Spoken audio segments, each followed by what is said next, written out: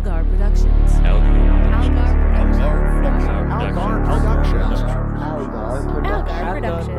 Algar Productions.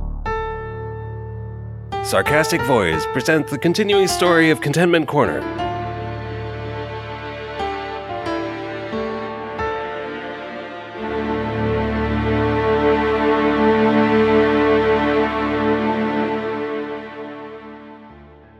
Contentment Corner, North Dakota. A seemingly normal Midwestern town with a decidedly abnormal population.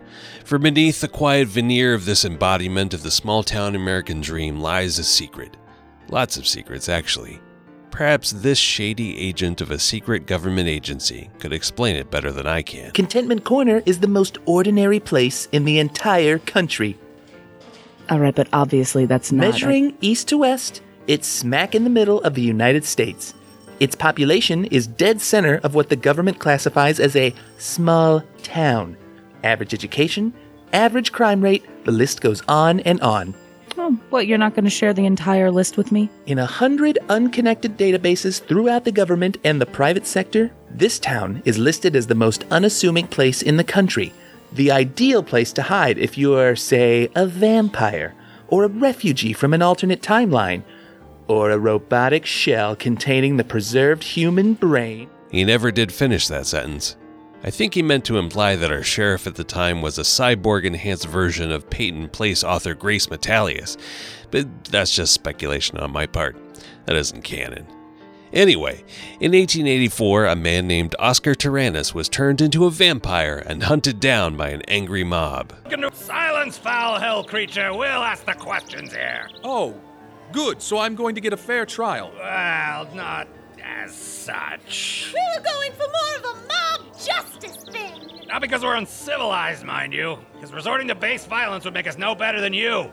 You're a vampire, which is the worst thing to be. That was a bit uncalled for. The thing is, we don't have what you'd call a court system, exactly. Certainly not one with an appeals process. All right, well, can I at least speak with the ranking law enforcement official? You don't have one of those either, do you? No. Well, no wonder you folks are so angry. Without even the most basic infrastructure, this isn't so much a town as just a place where a bunch of people live. Isn't that what a town is? No! Technically, maybe. But you need more than that. What you need, if you want this all to last, and more importantly, to prosper, is a community. A civilization. You aren't just people who live near each other. You have certain basic common needs. And you should be united in the execution of those needs. Like executing a vampire! Well, sure, but only after he's had a fair trial, presided over by an accredited judge and a jury of his peers. So we'd have to round up 12 more vampires? No, because you'd also need lawyers to make this system work, and no good lawyer would allow a dozen vampires to sit on a jury. That would be a conflict of interest.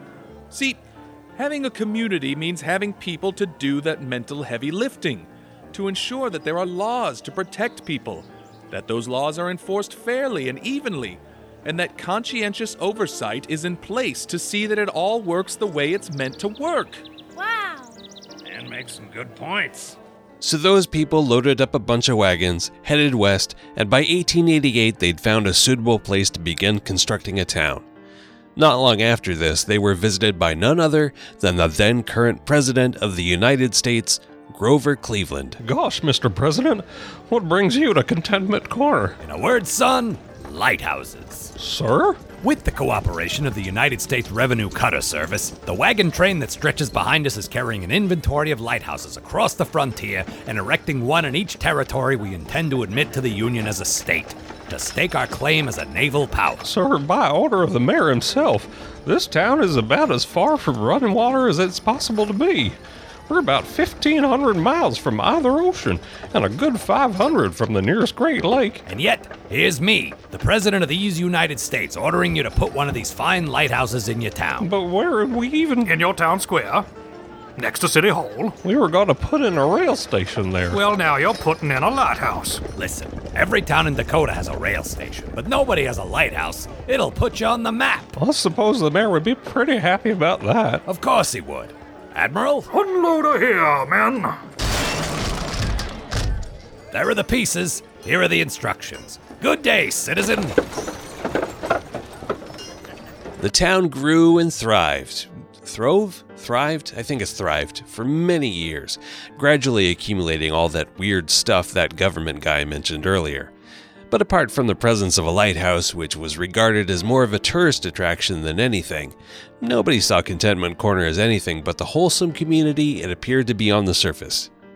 Oscar Tyrannus, incidentally, served as mayor for over 100 years before finally being exposed as vampire and forced to resign in disgrace.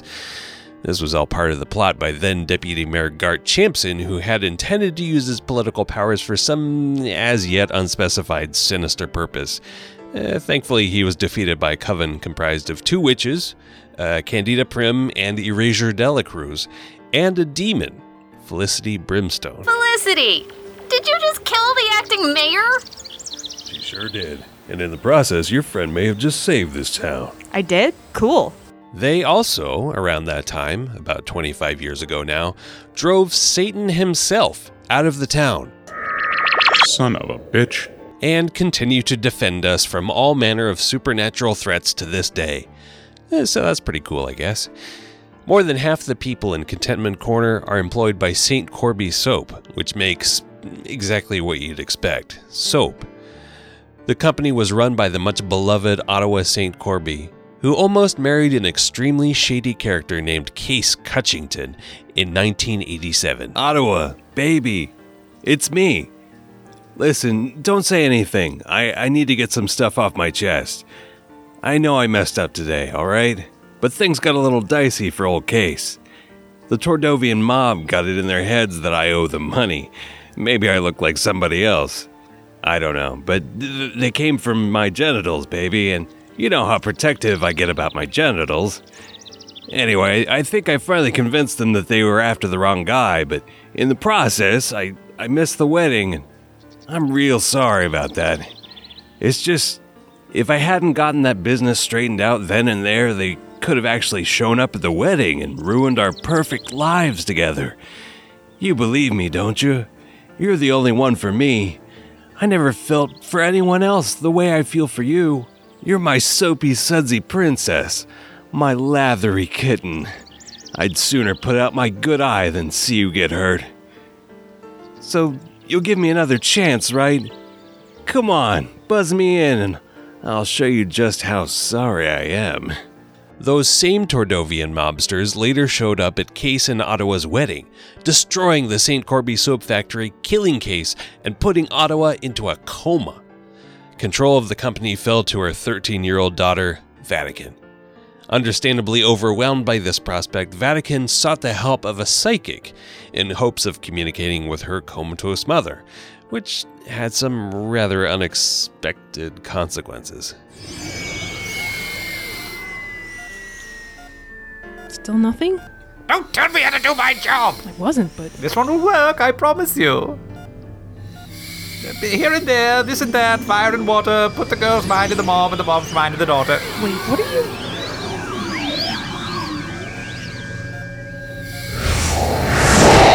Tell me I don't know what I'm doing. Oh, balls. She's not going to be happy about this when she wakes up, is she? What's going on in here? So long, suckers! Hey, no running through the hospital. Oh, goodness. How long was I... Wait. Why am I in the hospital? Why are you so tall, Dr. Lakenier? And who's that in the bed? Oh, it's me. I'm in the bed. Which means that this body that I'm in right now is... Let me just have a look in the mirror here. Yes, it's my teenage daughter. We've switched bodies and now she's in a coma. Ottawa, in the body of Vatican, continued to successfully run her company for many years. St. Corby Soap's primary competitor is Zizix Cosmetics, founded by a woman who was born Agnes Jorgensen. In hopes of escaping a mundane life of farming and relative poverty, young Agnes applied for a scholarship sponsored by St. Corby Soap and then destroyed the applications of all her competitors. Agnes, you mind telling me what these are? Well, I can't be sure, Mom, but they look like a bunch of envelopes covered in dirt. Well, I found these buried out in the cornfield there. Oh, yeah? Yeah. How do you suppose they got out there? Well, now I couldn't say. You're the farmer. Well, these are all letters addressed to Ottawa St. Corby. I went and opened up one of them. Well, you shouldn't do that. That's a crime, don't you know? I went and opened up one of them, and it was an application for the college scholarship or company offers. You know, the one you also applied for. Well, now how's she going to see the other applications if they're buried out there in that cornfield? Agnes, did you do this? I'm sure I don't know what you're... Excuse me, that's the phone. Hello, Jorgensen residence. This is Agnes speaking. Oh, yeah? Yeah, that's great news. No, I'll be down there first thing in the morning then. Yeah, thank you so much. All right, bye now. Well, what a coinkydink. That was someone from St. Corby Soap, and wouldn't you know it, it looks like I got the scholarship. Assuming that she was entitled to a junior year abroad, Agnes traveled to England. Upon returning, she discovered that this was not covered by her scholarship. Don't be thick, little man. Everyone knows that a university student is entitled to spend their third year in a foreign country, absorbing the local customs, expanding their horizons, that sort of rubbish. Is that why you're talking like you do right now? You spent yours in oh, no, don't tell me now. I'm sure I can guess. I went to England, you git! Right, England. Of course. That sounds delightful. Buckingham Palace, Stratford upon Roundabout, Big Brad, and so on. Now, what's the problem? The problem is the skinflint that runs this company decided quite arbitrarily, I might add, that my cultural horizons were as wide as they needed to be. And now the considerable expenses I incurred will not be reimbursed. Well, now, in fairness, I'm fairly sure the scholarship doesn't apply to... You sound just like her. You're all the same, you American. No, hold on a tick. You're an American, too, aren't you, dear? Oh, shut it. This is all a bunch of bullocks, and I intend to see it made right. Oh, no. And there she is. I told her to stay in her office until this was over. Oh, it's about to be over, all right. Over that vat of disgusting soapy runoff. Jiminy Cricket. Agnes later changed her name to Zizix Jones in a feeble attempt at defrauding people into thinking she was affiliated with Zizix County, which is the county that contains, you guessed it, Contentment Corner. She founded a company, the aforementioned Zizix Cosmetics, and swore revenge on Ottawa for the perceived slight. Bloody cow. Take away my bloody scholarship, will you? You may think being wrestled into submission in a stagnant pool of your own soapy filth is the last you'll hear from me, but you'd be dead wrong for thinking that. I've a mind to start my own company to put yours out of... She also died in 1987, an eventful year. Control of the company passed to her stepchildren, Jad and Pernicia Cortland, who continued the company's general mission statement of destroying St. Corby Soap at all costs.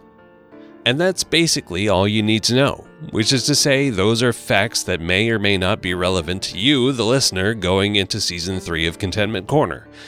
I left out a lot of cool characters and stories in this encapsulation, but learning about all the rest of that could not be easier. Just go listen to the previous 25 episodes of Contentment Corner, available on iTunes and contentmentcorner.com. You won't regret it. Or, I don't know, maybe you will. I have no way of knowing that.